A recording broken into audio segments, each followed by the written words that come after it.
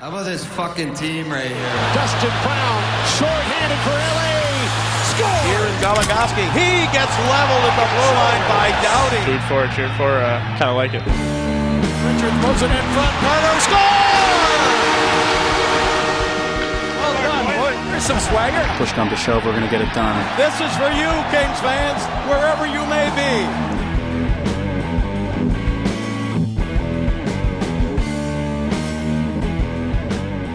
Hey everybody, welcome to the Thanks Bud post-game mini podcast.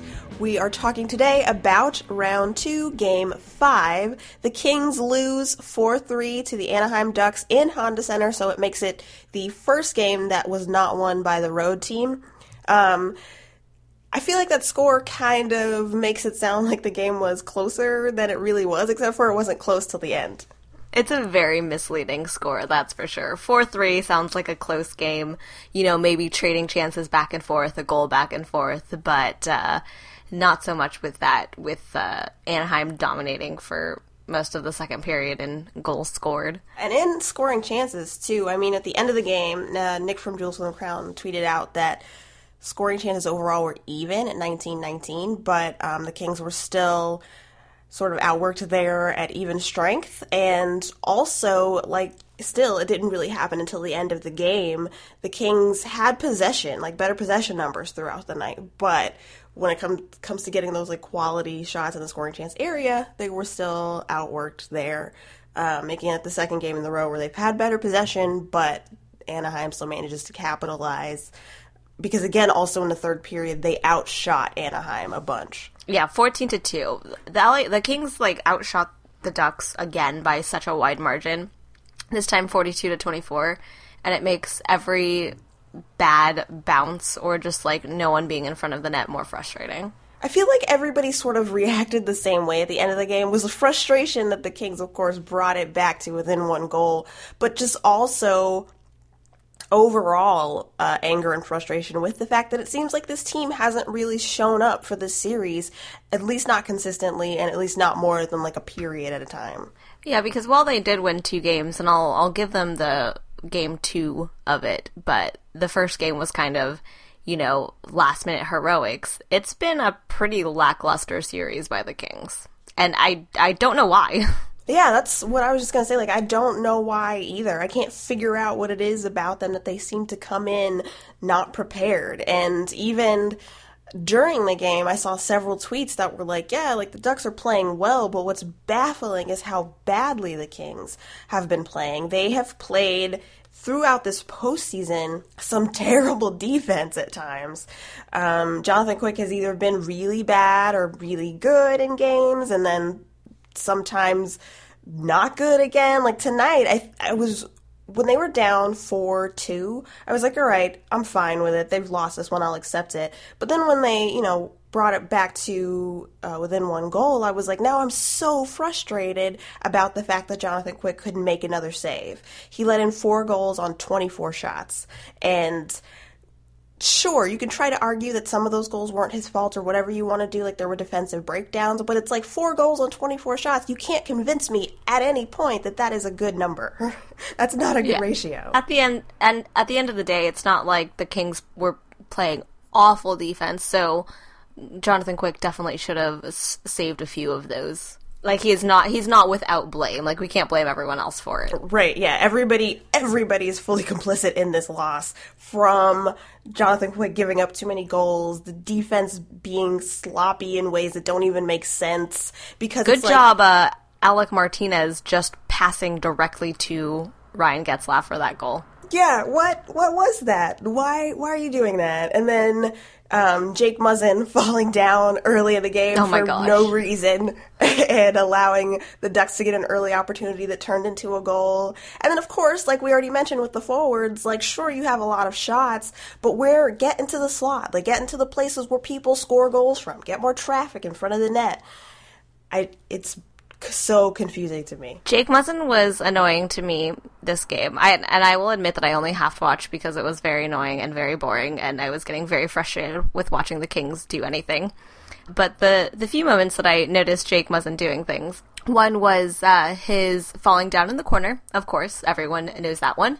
and then he was just, like, handling the puck back in the Kings zone, and, you know, well away from anyone, and he goes to just, like, pass it up the ice and fans on it. No pressure from anyone. Why? Not a single person. He's just hanging out by Jonathan Quick and completely fans on his pass. And so whatever Ducks player was there is like, oh, are you going to fail at, you know, playing basic hockey, and, like, kind of tries to pressure for real, you know, instead of the fake sort of pressure when the Kings are trying to set up, you know, whatever they're trying to set up. So that was fun. Good job, Jake Muzzin, for that one. What a fail. That reminds me of probably not as bad, because I do feel like on this particular play, like, I think at the time we even talked about that it just seemed like creativity on the part of Jonathan Toews, but that one of the games against Chicago during the regular season where the puck was sort of loose in the Kings and Jake Muzzin goes to get it and he's being chased by Jonathan Toews, and Jonathan Toews drops back. And so Jake Muzzin is the first person to this puck, but he still manages to let Jonathan Toews outthink him and pretty much gives it up to Jonathan Toews, who then passes it to another Blackhawk coming in so late on the play, and then they score on Ben Skirvin, I believe, was the person in net. So why? What are you doing, Jake Muzzin? You're so good sometimes, and then so worthless other times, and I just want you and the rest of this Kings team to be consistent. That's all I want.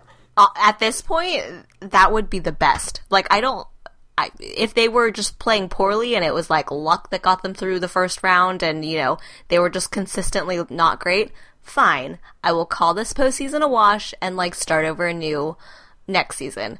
But they are just so inconsistent about, like, these streaks of greatness and then streaks of just hot garbage. It's so frustrating. And I think that's the part that's just most frustrating to me, because it seems like, at least especially in the losing streaks, it's like they don't learn. Right, yeah. We're gonna do literally nothing different.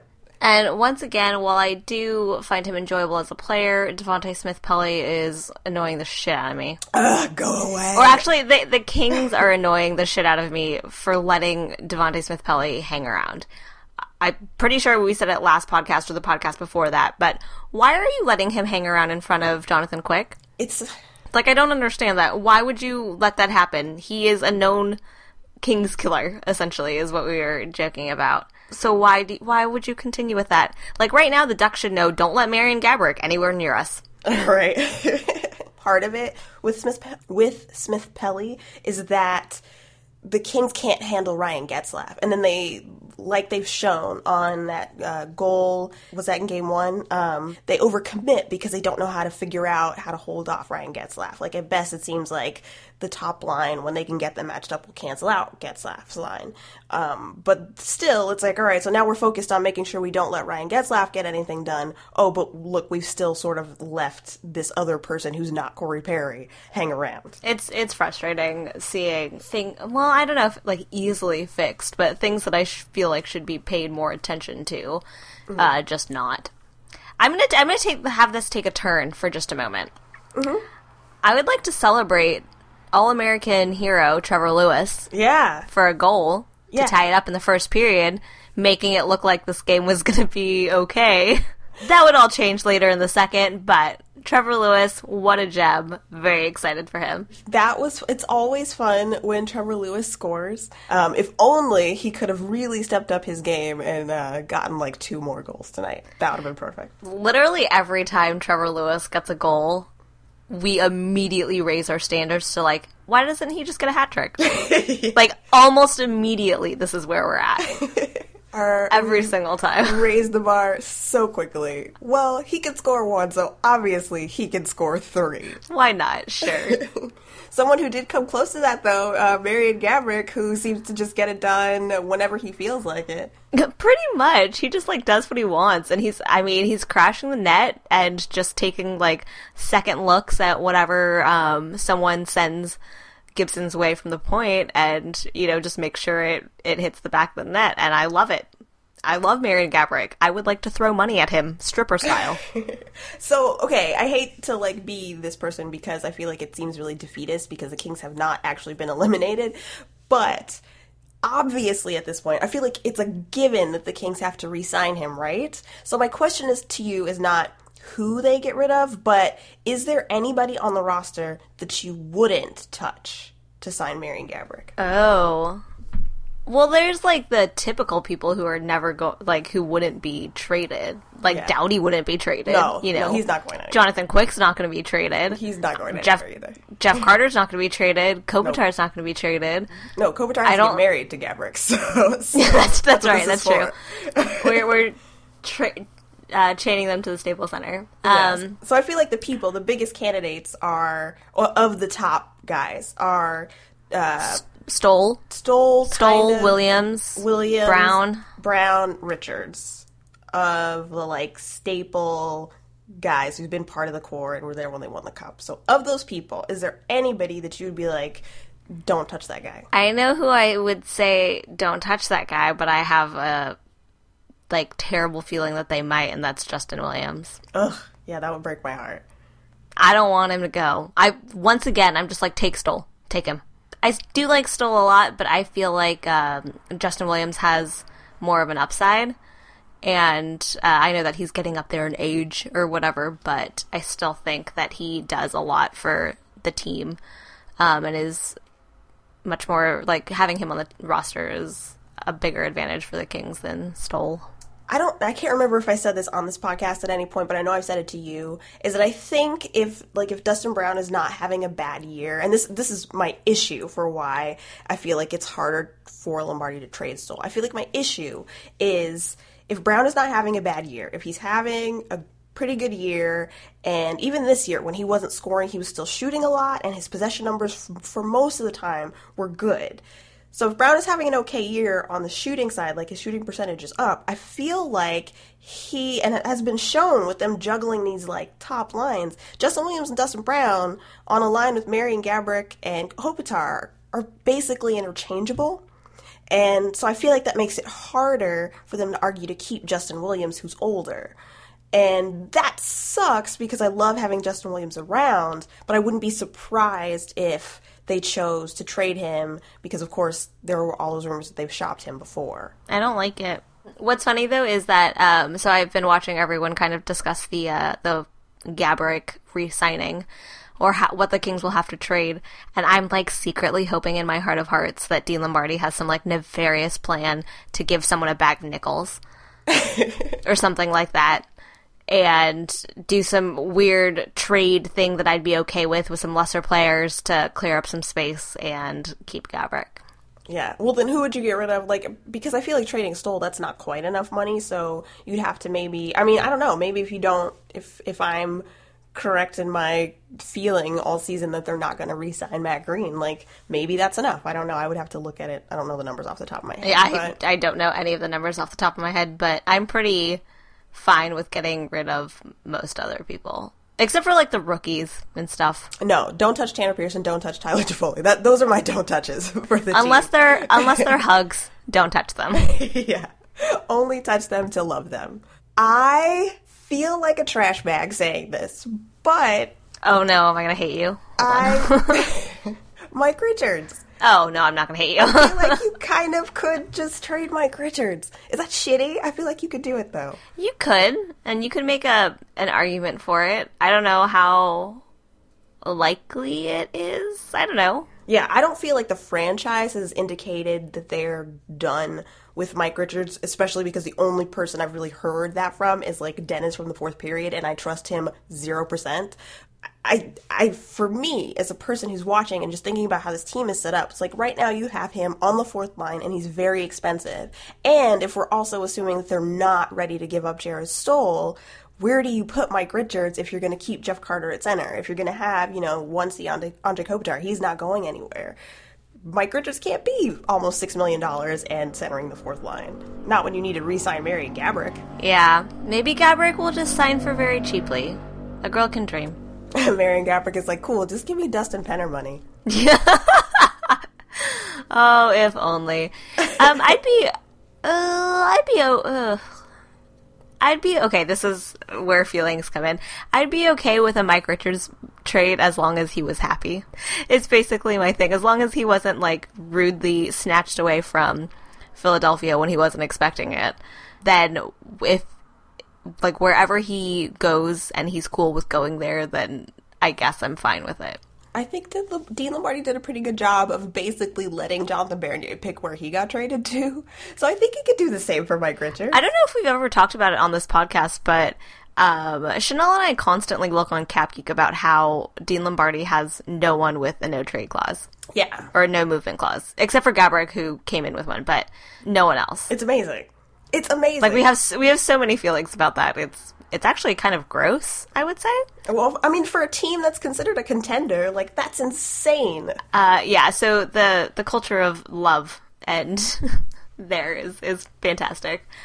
When I think about, like, that Bernier thing. Yeah. Like, especially been like, okay, so where would you like to go? All right, we'll work with that. So if Mike Richards is happy, then we'll pick it that's together. fine. I think Dean Lombardi would do his best to make sure that Mike Richards got to go somewhere he didn't totally hate.